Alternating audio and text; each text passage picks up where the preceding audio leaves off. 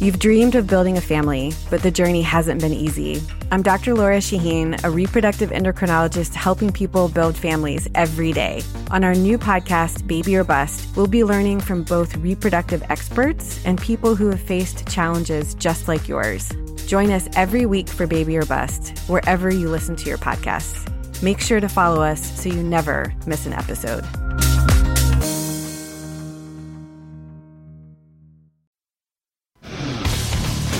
Today on the Zabecast, of dad bods and porn stars, never have two former teammates like Tom Brady and Jimmy Garoppolo given us pro-yackers such delicious, low-hanging fruit.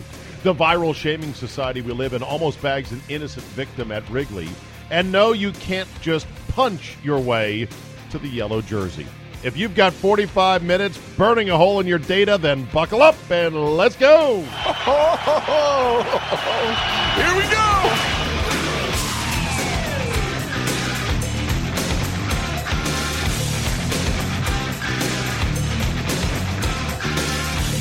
Tuesday, July 24, 2018. Thank you for the download. Drew Olson today is our guest. He and I will debate what is the ideal length of a baseball game and other such items. We'll also have a rousing rendition of FTG. But let's start with the shame game and Tom Brady's body. It was funny that photos of him and the lovely Giselle on vacation somewhere, isolated, exotic, fantastic, amazing, came out, and the two of them are in their beachwear, Brady without a shirt and a bathing suit on, and Giselle in her bathing suit. And Tom Brady's body, you're like, wait a minute, Mr. TB12, Mr. Super Duper Fit, that's, do you even lift, bro? And I think the answer is no, he does not lift a whole lot. He does not care about having big, juicy pectoral muscles and big old guns and ripped abs. It just looks like it's sort of a generic body. I would say that Tom Brady's shirtless photos from now don't look much different than those when he was drafted. The infamous draft day photo or the combine photo of Tom Brady coming out of Michigan. Very unimpressive. But guess what? Having six-pack abs, being ripped, being cut up, that don't pay the bills in the NFL.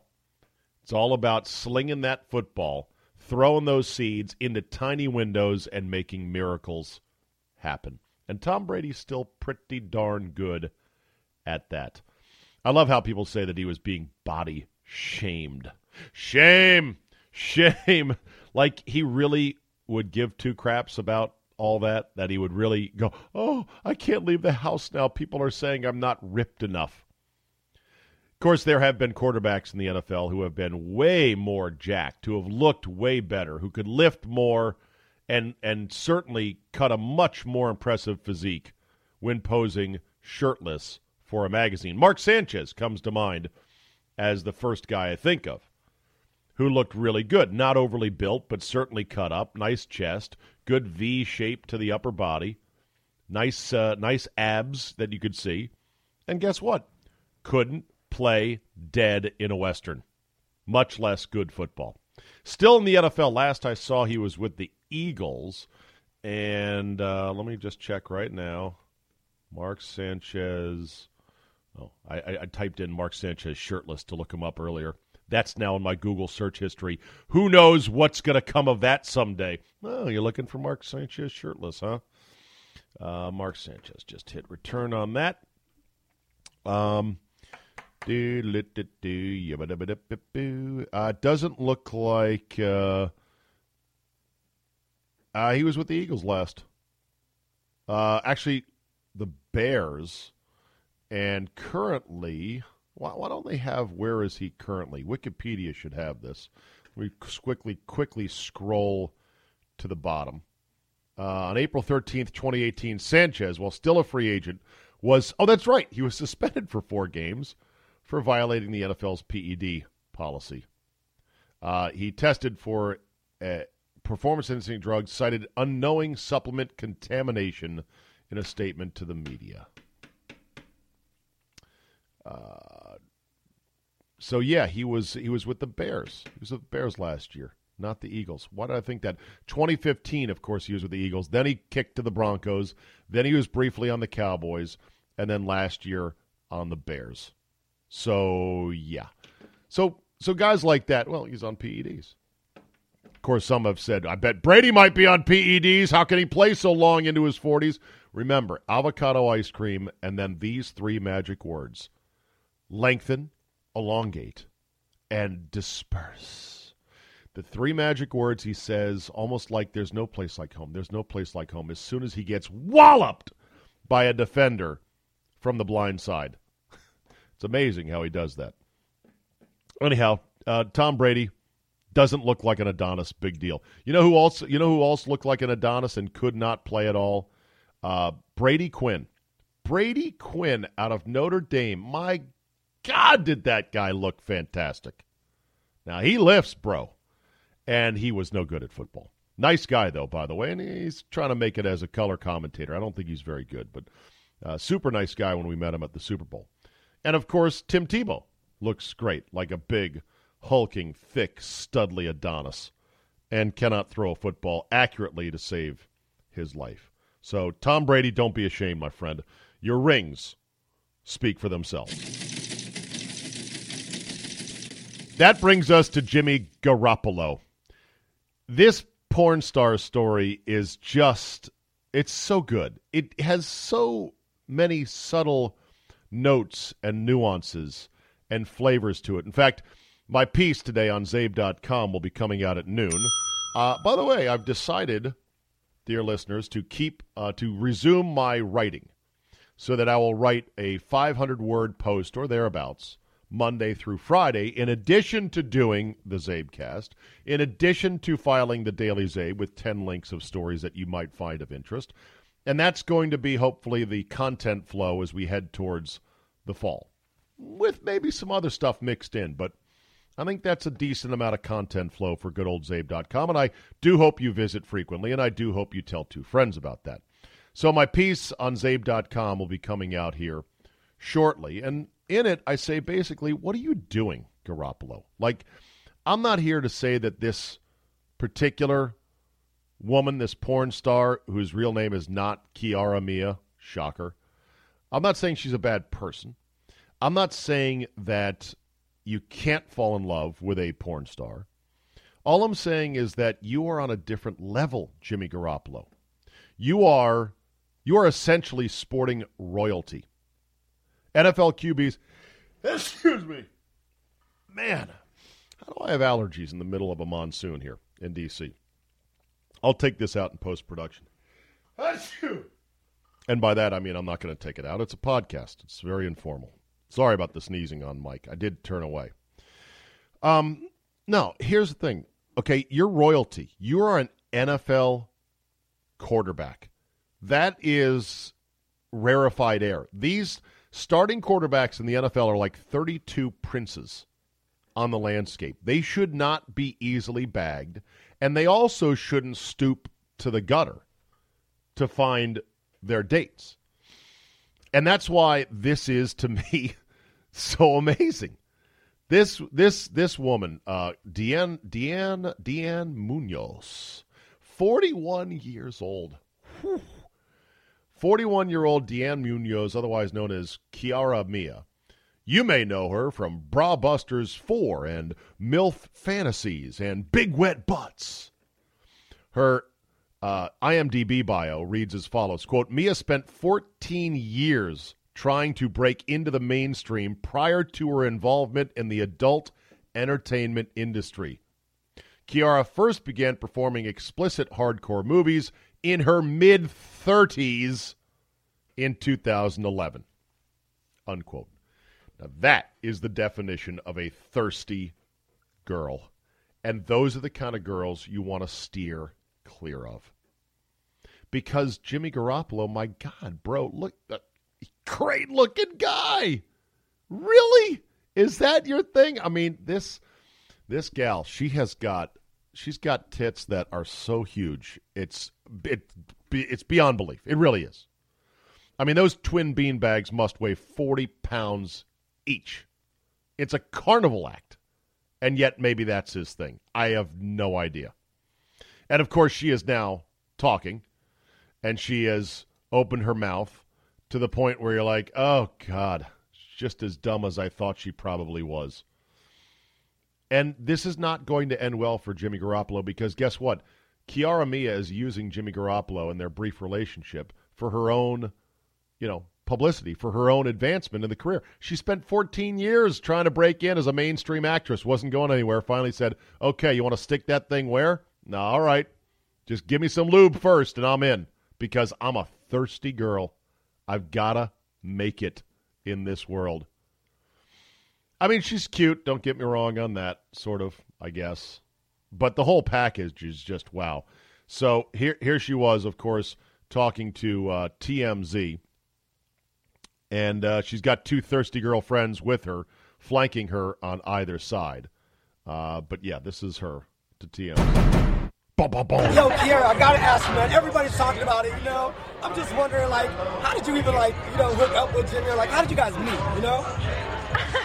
It's like the $1 million question. I know. And you look beautiful, by the way. You look amazing. Wow. Hello. I love when the paparazzi sputter up these gals. You look great, by the way. How did you guys meet, Okay, what I will say is this. Jimmy and I had an amazing dinner, and he treated me with so much respect and class. What do you think, by the way, I was thinking about this. What do you think most dates, quote dates, with porn stars are like? Do you think the guy who takes her out on a date, they sit down, they order appetizers, and as soon as the appetizers come, the guy is like, all right, tells the waiter, just, all right, box up the rest of our meal, and we'll be out at the valet. We got to go. Because, I got to get in this shit right now. I'm dating a porn star. I'm not going to sit around for the rest of dinner. Maybe Jimmy Garoppolo is the first guy that actually stayed through an entire dinner with this gal. But on that note, let me tell you this much. I've never been a fan of football. I'm officially a fan of football. And I've never been a fan of football, but I'm officially a fan of football. Oh, officially? Did you file your paperwork on that one, hon? Promise the 49ers that they will make Super Bowl and win because everything I touch turns to gold. Oh, my God. What a self-promoting whore. They will make Super Bowl. Not the Super Bowl. They will make Super Bowl. Is that what you call it again? Huh? Super Bowl? Remember, she was not a football fan until right now. And Jimmy Garoppolo wants to date her. And win because everything I touch turns to gold. Oh, hello! So I got to ask you, so will you guys be, going on more dates? Is this a one-time thing? Or Well, you guys are going to have to find that out yourselves. Okay. Keep following. Was it? To be continued. Oh, yeah? Dot. Hello. So I got to ask, was the date fun? You know what I mean? Was it? Oh, man, let me just tell you, he radiates just on a whole different level.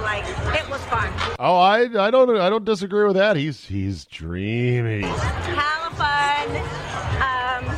He's sexy as fuck. Were you pleased with dessert? You know what I'm saying? Oh, yeah, dessert, baby. It was amazing. I thought you said that, right? Well, okay, whatever. It was definitely my favorite dessert. Oh, my gosh. Wow. Man, oh, man. If he was still on the Patriots, they would be livid.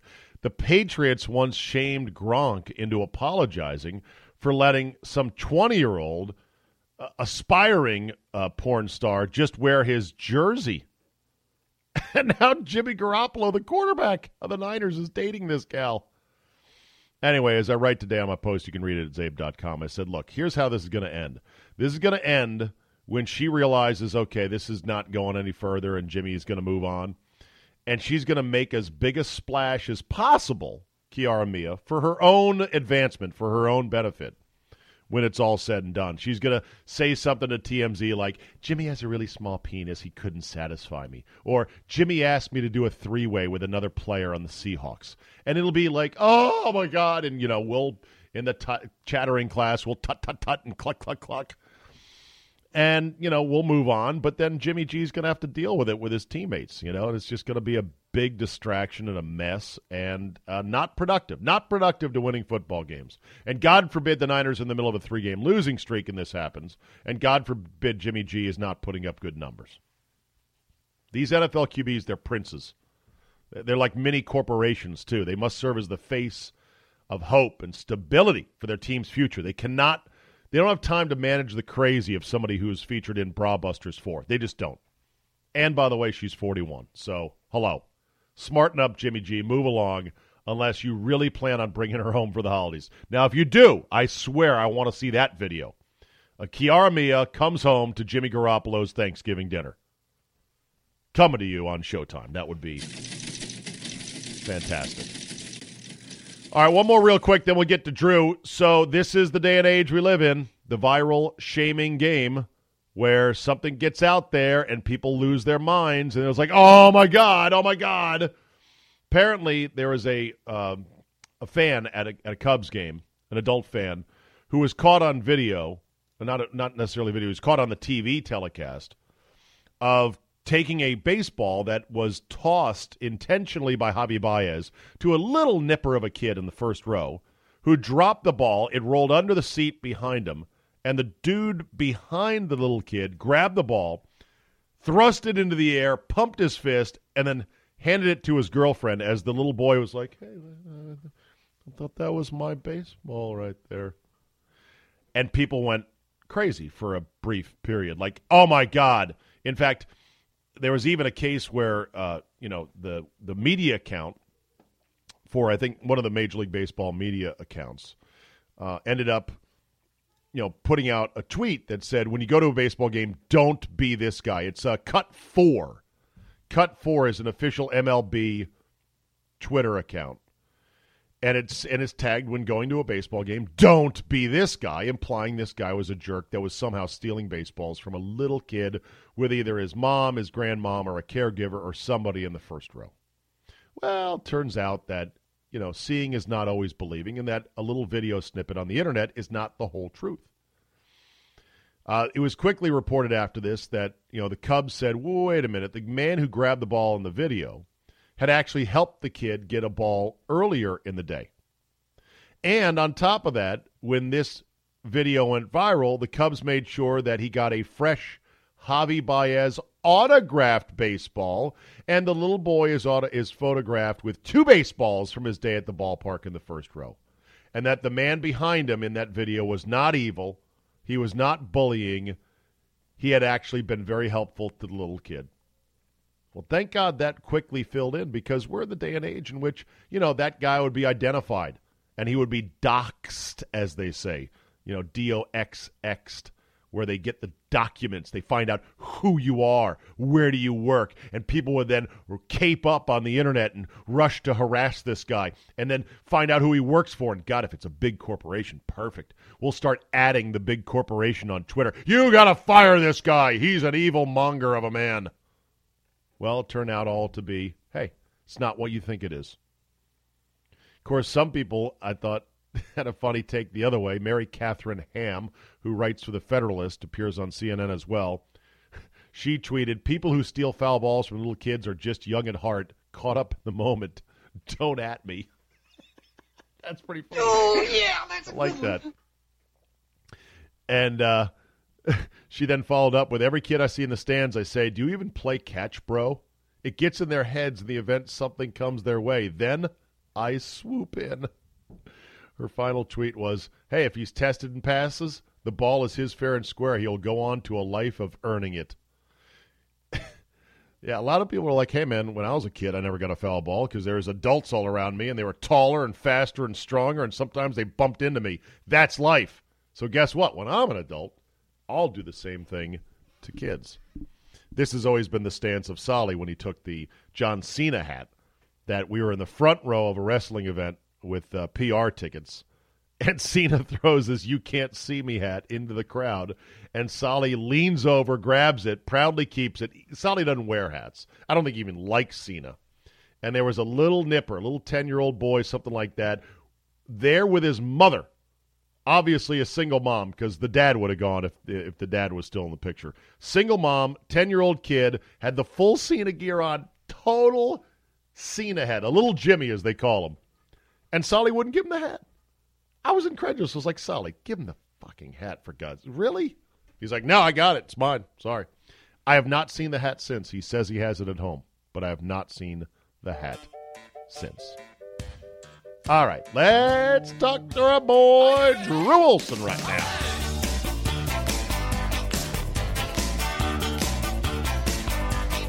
I know, Drew, you watched every minute of your favorite sport, golf, as Tiger Woods damn near won a major at age 42, coming off of 1 million back surgeries and a pain pill addiction. Come on. Admit to me, you watched it on Sunday, didn't you? Part of my Sunday ritual is to get up and watch the Sunday shows, Meet the Press and Stephanopoulos and that stuff. Meet the Press wasn't on because of the British Open. But when I knew that Tiger was in the mix, I knew that it was going to be good theater. So you hung in there. I was hard down watching that. Okay, good. Yeah. It was compelling stuff. Even you as a non-golf fan can admit it's yes, compelling stuff. I'm a Tiger golf fan, I admit. Right. I'm not a non-golf fan. I'm not a zealot. I appreciate the game. You I appreciate don't. its finer points. If Tiger's not in it, you won't watch it. You'll watch the Masters, right? I watch majors for sure. I'm a majors. I'm majors only. You're like Christmas and Easter Catholics. Yes, the high fashion masses I'll go to, but I'm not going to watch the John Deere Classic. I'm sorry. Oh my God, look at that! I know. No name cookie cutter faceless guy who I'll never hear of again. Grinding. I mean, they're all fantastic players. This generation of players is incredible, but the tour doesn't hold that much allure for me other than the top guys. Right. Just like I'm not going to watch a Tampa Bay Rays Toronto Blue Jays game. In a million years, I'm not watching Right, that. but some people do. And even when it comes to the NFL, I'm not watching. I'm not really. Cincinnati Jacksonville's not going to turn my trigger. If you got a fantasy team. By the way, do you play fantasy? I've dialed that back. I think I'll have a team. Still do it. I'll have a team, but then I'll hire somebody to run it. I'll get a listener to run it and be my GM, and then if he loses, I berate him. That's not really playing fantasy. I know, it's the closest thing. Then I can berate him because it's just, you get too busy. When gambling becomes legal, and I'm not sure if Wisconsin is ever going to fully legalize it on sports, but when it does, are you going to gamble on sports on the regular?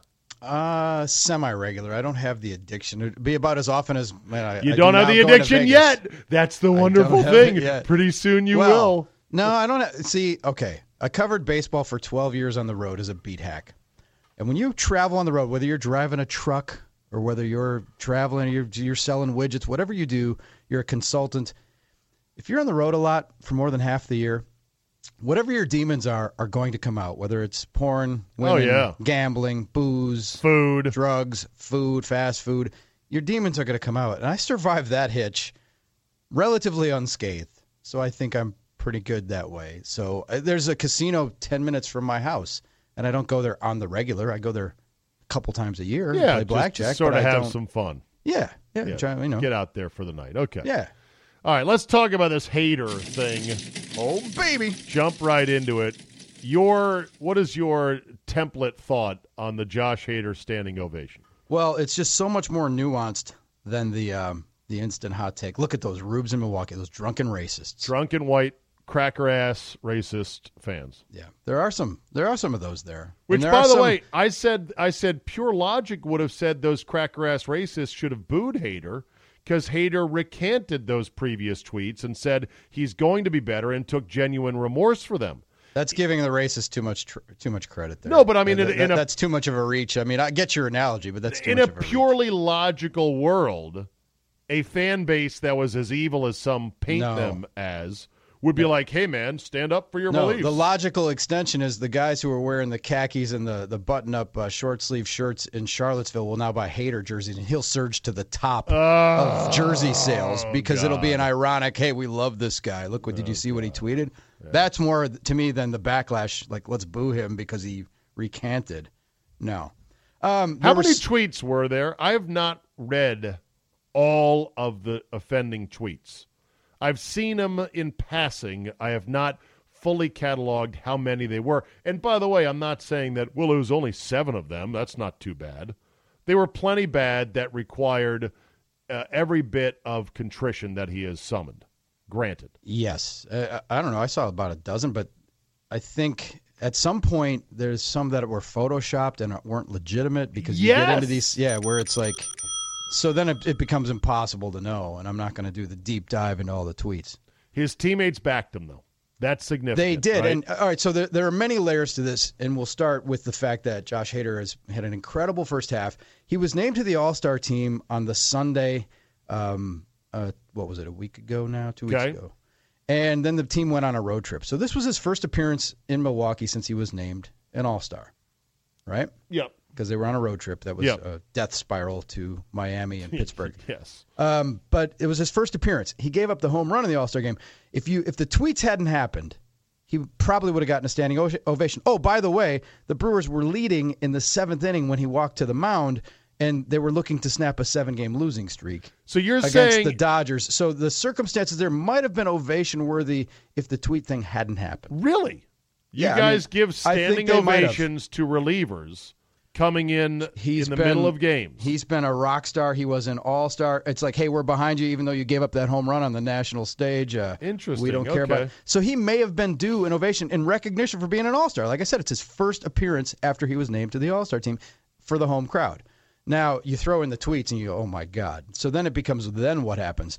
Now, he had the tearful apology at his locker in your city, in D.C., and then he had a tearful meeting with his team, and everybody called it productive. Then he came into the media auditorium before the game on Friday night and met with the media and didn't tear up, but the entire team filed in behind him and was in the room. Literally, they had his back. They literally were standing behind him. And players of color, Lorenzo Cain, Jesus Aguilar, they have all stood by him, said he's a great guy. Jeremy Jeffress is a African-American reliever, one of his best friends on the team, said this is not who he is. And so you had that backdrop of those guys standing by him.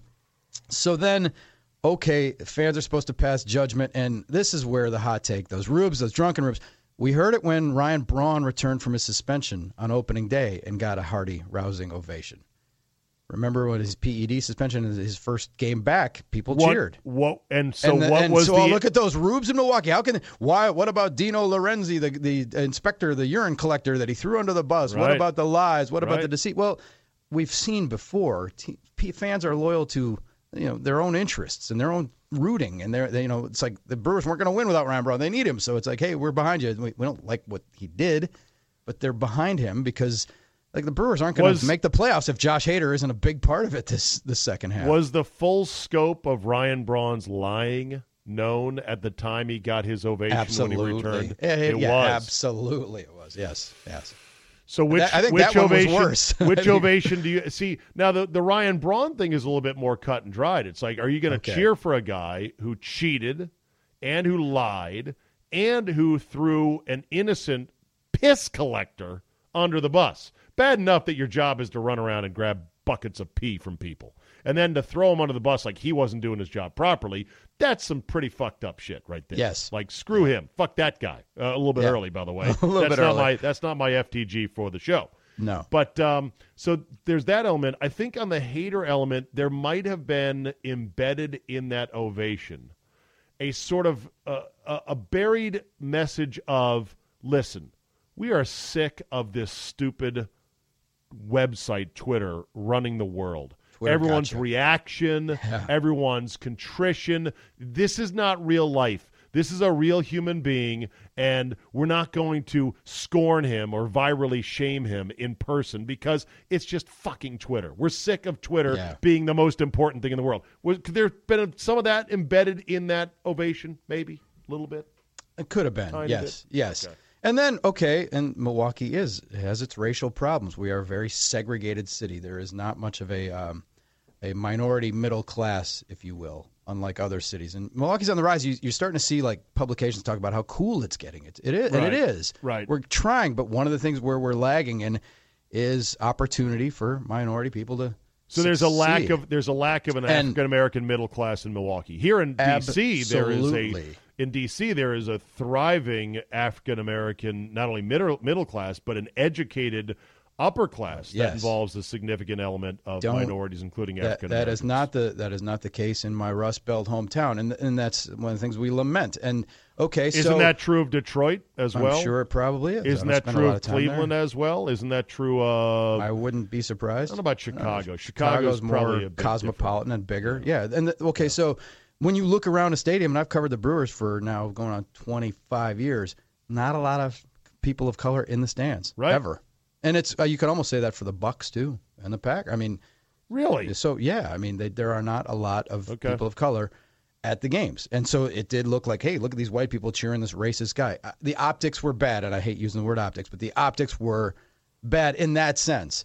But given the backdrop and everything, and for all the tusk tutters and I hate to say coastal elites, but like, okay, the statute of limitations. Well, don't even give me that he was 17 and it was 7 years ago. Okay, how many of those same media people that are calling this into play had their knee pads out when Kobe Bryant retired and overlooked the fact that the clerk at the hotel in Colorado? How many people didn't cringe when fucking Ray Lewis is on ESPN every night and they still haven't found his white suit? We could find Josh Hader's tweets, but we can't find Ray Lewis's white suit from the night that two guys died. Absolutely. I went through this yesterday right here on the Zabecast. I said, it befuddles me that Kobe Bryant is heralded in polite society when any cogent reading of the facts in that case point to the fact he raped that girl, like flat out raped. He didn't get charged with it in the end. He didn't get found guilty of it in the legal system. But we're not a court of law. I'm just a guy with an opinion. You read the details of the case, and it's as bad. It's as bad as it can get. And they kiss Kobe Bryant's ass. Yes. And the worldwide leader, which you would think would be more like, yeah, we're not going to be in business with him. No. It's all about the money. If there's money to be had, they'll get in business with you. And this is where everything is so complex now, because in my own city, we don't have to go that far back to Ray Lewis and Kobe Bryant. I'm trying to remember it. I honestly wasn't at the game. Sterling Brown deserved an ovation from the fans of Milwaukee. I don't know that he got it. I don't know that he ever would. Now, he's a bit player, and granted, he's the guy who got tased in the parking lot of the Walgreens in my own town just a couple of months ago. But wait a minute. Did we know the police video didn't come out until after the season was over, correct? Let me think. I'm trying to think. It was around that time. I'm not sure that the actual video came out. I think he obviously filed suit and contested the nature of his arrest. So let's say his first game, he should get an ovation. Well, sure, absolutely. And maybe I don't know. And if he doesn't, maybe then we can start asking some questions. Is he still on the roster? Yeah. Okay. Yeah. Well, then, will you organize an ovation for him? Well, I would try. I mean, I think he would. That in terms of social justice, he probably should get one. It's a tough deal, It's like, and and then this is again a market where the Packers tried to do with the kneeling for the anthem thing. Aaron Rodgers tried to spearhead the players were going to lock arms, and he asked the fans to lock arms. That's right. As a show, and people a said, lot of screw fans. That a lot they of got fans. Pissed. Yeah, a lot of fans were not into that either. No, a lot of them. I took a lot of calls from people who were pissed about that. So, and that was one of my favorite calls of the last year. You remember some calls that stand out when you're parrying somebody. You got somebody who's got some thrust, parry, and you're fencing with somebody. Yes, whatever the terms are, because you and I never fenced, other than like a week in high school when they had us do it. But so I'm going out with this guy, and this guy goes, I'm a military guy. My brother's in the military. My father was in the military, and I will stand and put my hand over my heart and sing the anthem, and no one is going to tell me what to do during the anthem. Not Aaron Rodgers, not anybody. I said, oh, so you don't like people telling you what to do during the anthem because you want to exercise your freedom? He's like, yeah. And I said, oh, now you know how the players who kneel feel. And he said, well, I'm just going to do what I do. I mean, yeah, but you're not letting those players kneel because you're going to do what, and you don't like people conscripting you to behave in a certain way. You're going to do it the way you want to do it. Yeah. Okay. Isn't that what America's about? Yeah, but what if a guy puts his fist in the air and marches off the field in protest? Isn't that what America's about? Thrust, parry, alley, assault, that's what black America's card, about. Red card, bout, en garde, épée, foil, saber. That's when I played the Michael Douglas clip from The American President. Like, you want America's advanced citizenship.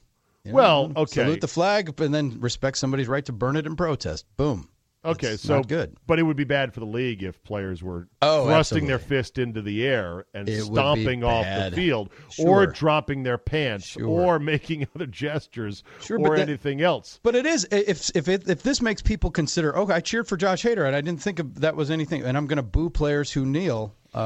Oh, that's going to be part of the hot takes. It's going to be part of it today too. It's going to get tied in. Like the guys who kneel are bad Americans, but the guy who's tweeted racist stuff 7 years ago deserves our he deserves our applause, and he's our guy, and he deserves a second chance. More importantly, you were a little critical of the Brewers PR people for not catching this earlier. Well, no, I've been critical and of the entire industry because I do a little media consulting on how athletes and coaches and organizations can deal with these situations and avoid these rat holes. And the thing is, Josh Hader's on his third big league organization.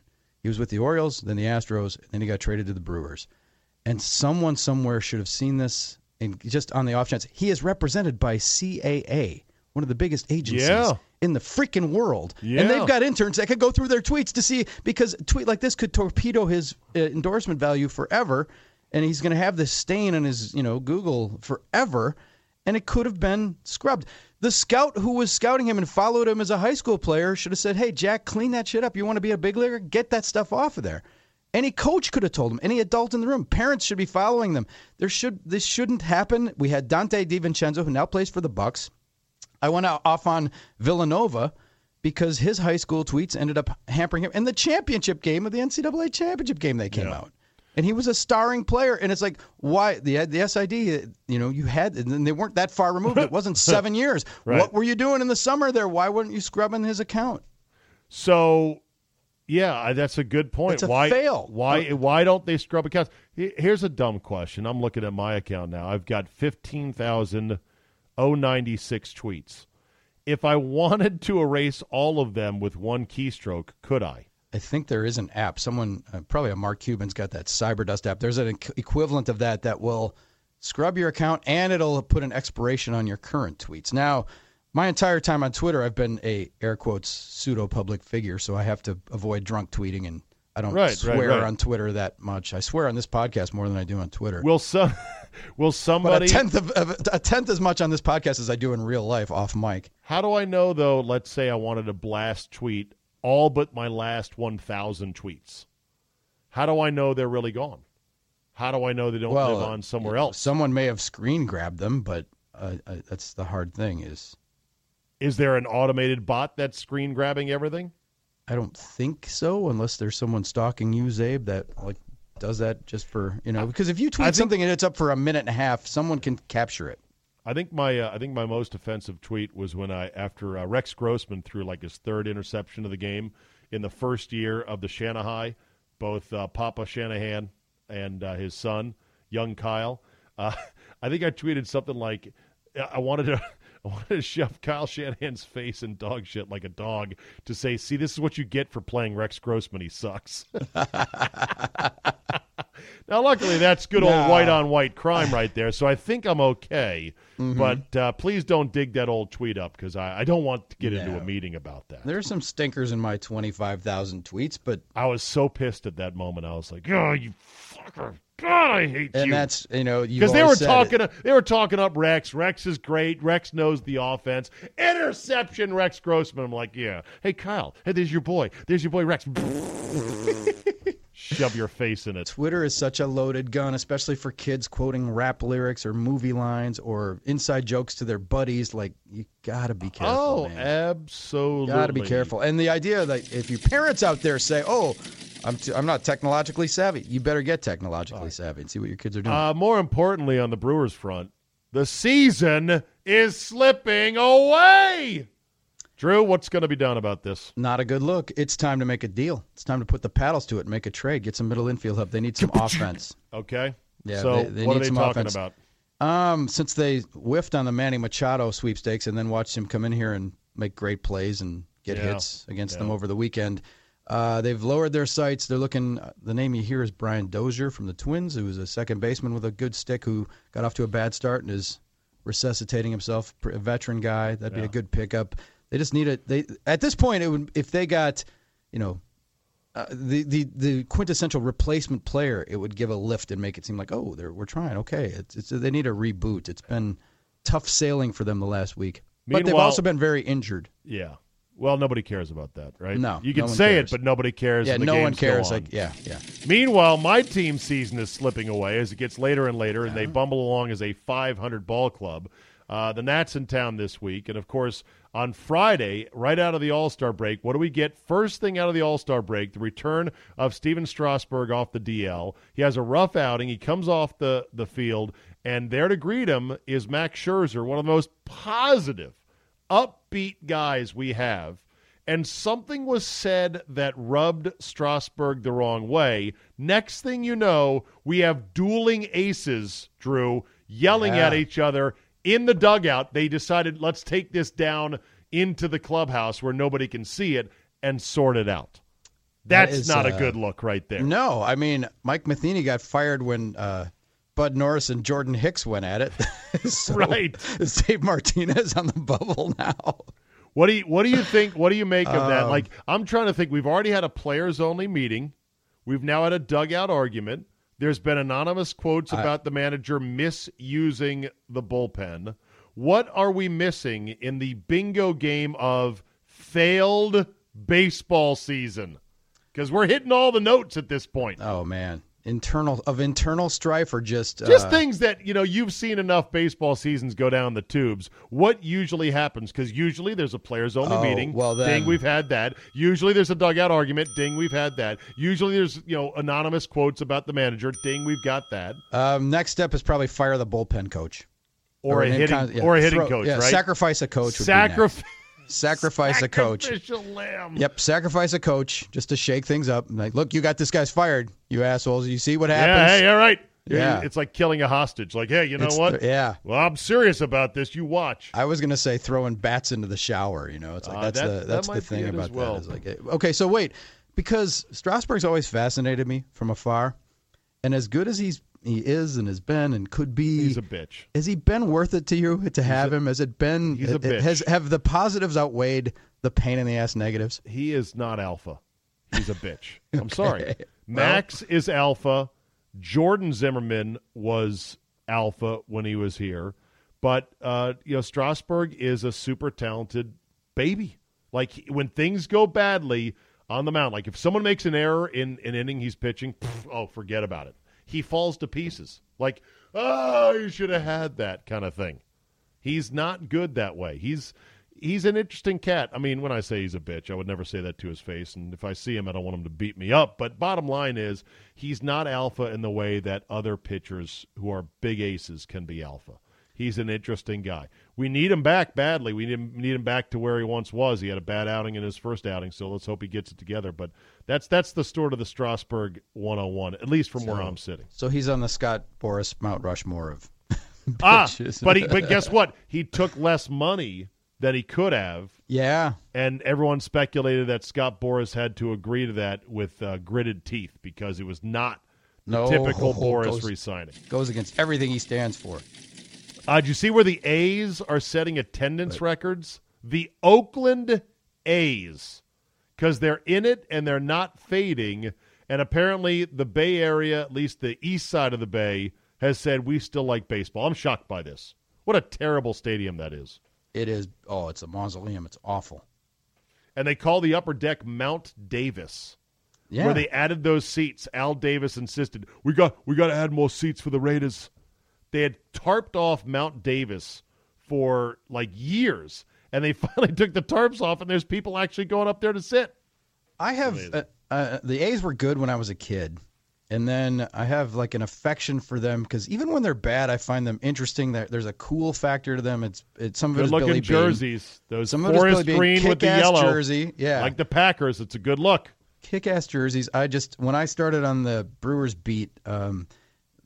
My buddies on the A's beat were Steve Ketman and Pedro Gomez and John Hickey. There's some really good writers. So there was a bunch of them covering the A's, and they were always fun and cool, and they got along, and it wasn't the paranoid schizophrenia of other beat groups, and it's just a cool vibe, and I dug it. So I'm always interested. I always like the A's. For some reason, I just have an affinity for them. So the fans should go there. All right. And then this from Dan Shaughnessy of the Boston Globe about the way the modern game is in baseball.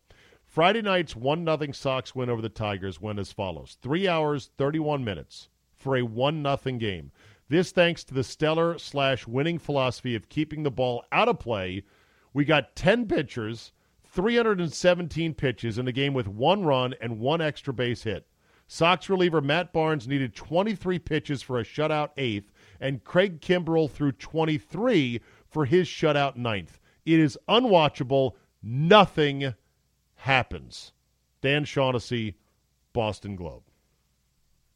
Well, that's a common take, isn't it now? I mean, we've you got nothing to say about this. I've seen guys, I've seen agree, games, disagree, solutions. Agree to a point, but the game is evolving, and again, people discount the fact that some would say it's not evolving, it's devolving. That it's coming apart, that it is bogging down, that people are saying, they're like screaming, this is happening, this like is the bad. Argument about the shifts, it's about, first of all, what was it, 3 hours and 10 minutes for a 1-0 game or something? Yeah. I mean, college football is 3:45 now? That's football. But that's football. And by the way, college games are too long. College games are too freaking long. And what are they doing about it? It's a crisis. What are they doing about it? Nothing. I guess my point is, at some point, there's actually a wolf outside the door. Instead of just, the boy that cries wolf. We've heard this about insert baseball thing here, insert baseball thing there. But at some point, there will be a real crisis that people will say, we should have addressed this when we had the chance. I'm down with the pitch clock. Oh, you are? Oh, absolutely. Okay, good. I'm down with it. So let's make that happen. Because that's what, to me, is where the extra time is going, is guys walking around the mound afraid to throw the ball, and batters stepping out, adjusting their jock and their cup and their gloves. What's the perfect length of a baseball game? That depends on the action. You can have a 3-hour game that's boring, and you can have a 3-hour game that's riveting. Is there traffic on the bases? Is there action? Are there guys? Are the guys getting on? What's the perfect length of a movie? The perfect length of the movie is 2 hours. So you can say that for a movie. You can't say that for a baseball game. Goodfellas is awesome and it's longer, and Godfather is awesome and it's way longer. Okay. Star Wars movies are longer. I think 2.5 hours is the sweet spot. Both for movies and for baseball comedies games. that I like, it's 2 hours because nobody can be funny for 2.5. Most comedies and movies are 1:45. Yeah, comedies, and dramas 2 to 2:15. Okay, right. But baseball is a little different. And football's different. Epics 2 to 2:45 to 3 maybe. Yeah, I'm down with the pitch clock, but people it's like with the shifts. The game will evolve and adjust to it. What the game hasn't adjusted to is the pitching is so freaking good now. What do they have to do? What if it evolves even worse? What if the adjustments are all even worse? In what way? Well, what if this is the most action we're going to have in baseball over the next 5 years? What if home runs, walks, and strikeouts, the 3 true outcomes, what if those go even higher the next 5 years in a row? What about... You say everything's going to adjust. You assume it's going to adjust in the direction that you want. What happened? Well, what happened with your beloved sport, with golf, with tiger-proofing of courses and the equipment evolving, and the courses and the tournaments had to catch up to that. And now there's talking about, should we restrict the flight of the golf ball? It didn't work. Should they play with a restricted flight golf ball? Change the ball. It did not work. So that's all. But is golf better than it was then than in the 70s? Golf is different than it was. Better, worse. That depends on. Baseball's different than it was. Better, worse. It is. You either like it or you don't. Nobody's saying baseball's better now. Nobody I've heard. No, the players are better. The players are more skilled. Okay. The players are, and their physical attributes are better. Is the entertainment product better? Oh, see, that's the thing. The Crackers in the Barrel, Grandpa, they were stale and awful, and they're not as good as what we get now out of the machine, right? You don't want to make an objective or a subjective assessment of the product. Well, how can I? Hold on. How is there? What subjective or objective can you make? Hold on. I'll ask this about the NFL. Is the NFL of 2017 better than the NFL of 2002? Yes. If you like or Madden, no. yes or no. Better or worse? It's like an eye exam, Drew. Better or worse? And I hate Better or those worse? things because I know. it's like you start to get your head starts to swim, and I don't fucking know. It's like you're guessing on the SAT. You're filling out C, better, worse. That one was better. Let me see that one again. Okay. But all right. So quarterbacks can't be breathed on now. The game is so much different than even when like Brett Favre started playing. Better or is it worse?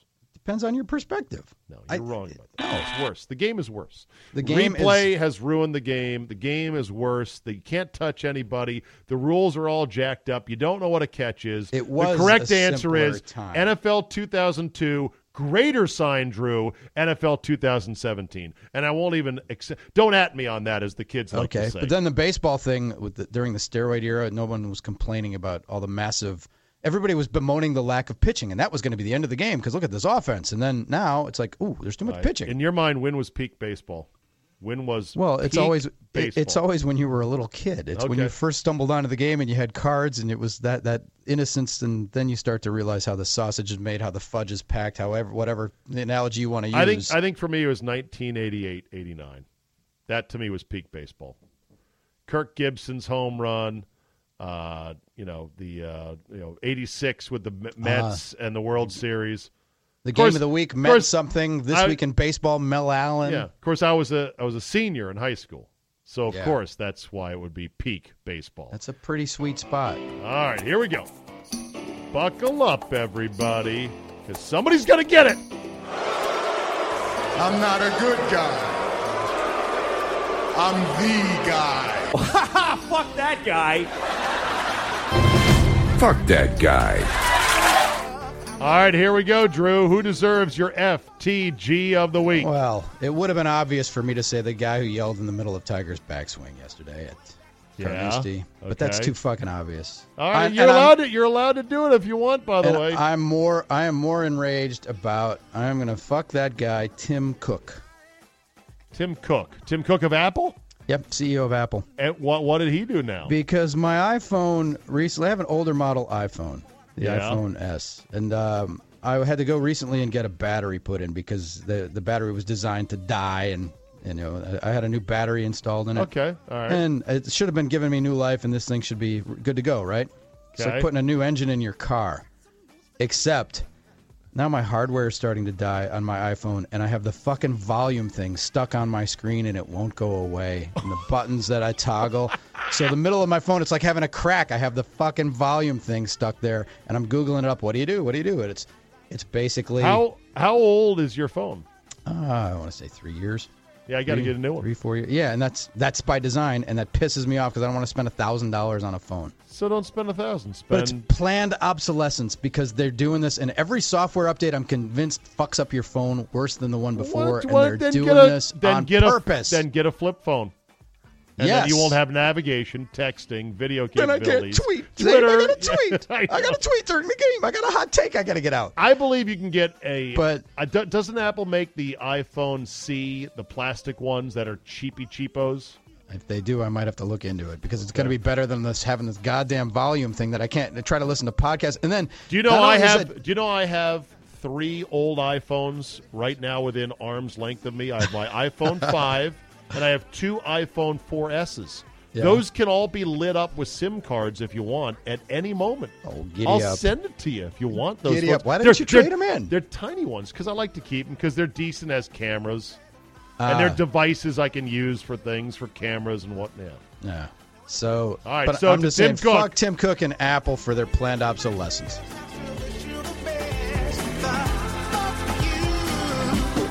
All right, my FTG this week goes to one Carmelo Anthony. You know, this guy sucks. He plays zero defense. He is a pound the air out of the ball, dribbling down the shot clock.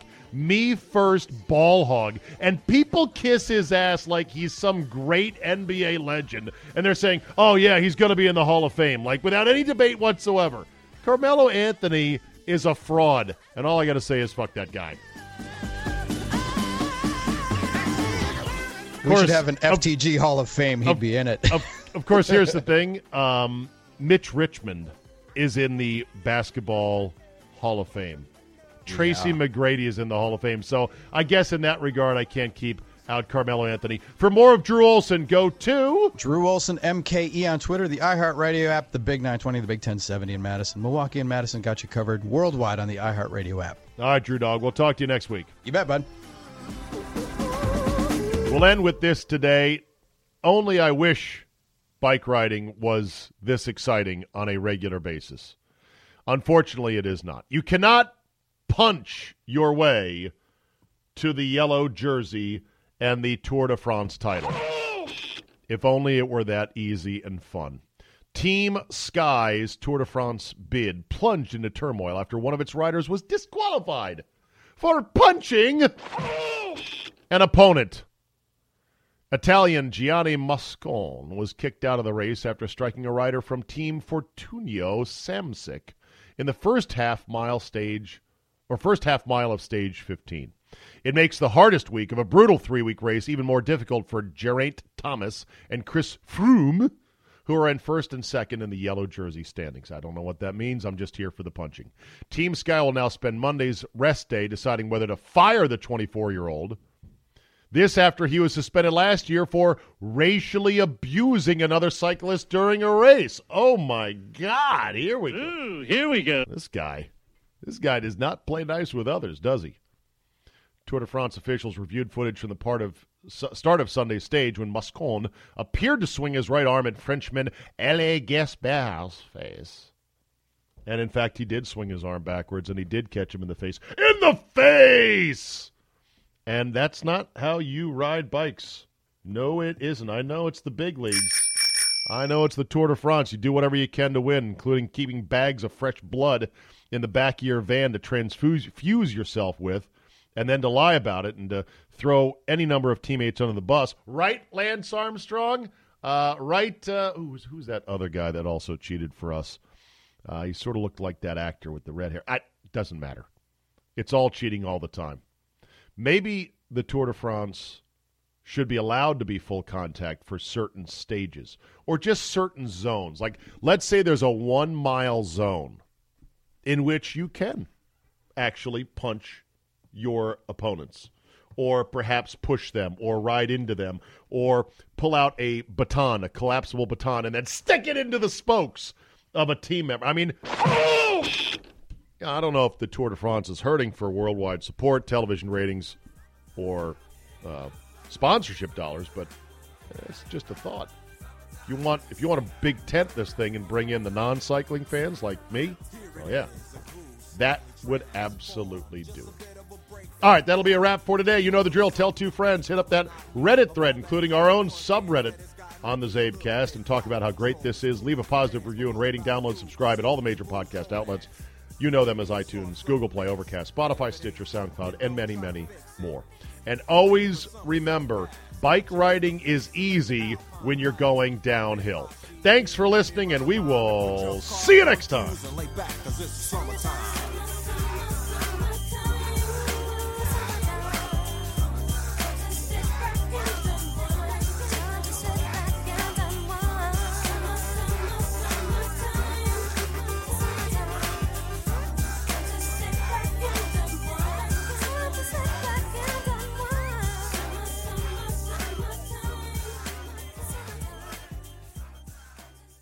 More than 1 in 3 people will face cancer in their lifetime. Unfortunately, fear can stop you from getting your cancer screening, but it won't stop cancer. Early detection can save your life. Don't wait for symptoms to appear to act. Cancer screening is safe, effective, and accessible for everyone, including free or low-cost screening programs. Go to CancerScreenInfo.com right now for free screening resources and recommendations from the American Cancer Society. Don't wait. Early detection can save your life. Go to CancerScreenInfo.com today. CancerScreenInfo.com.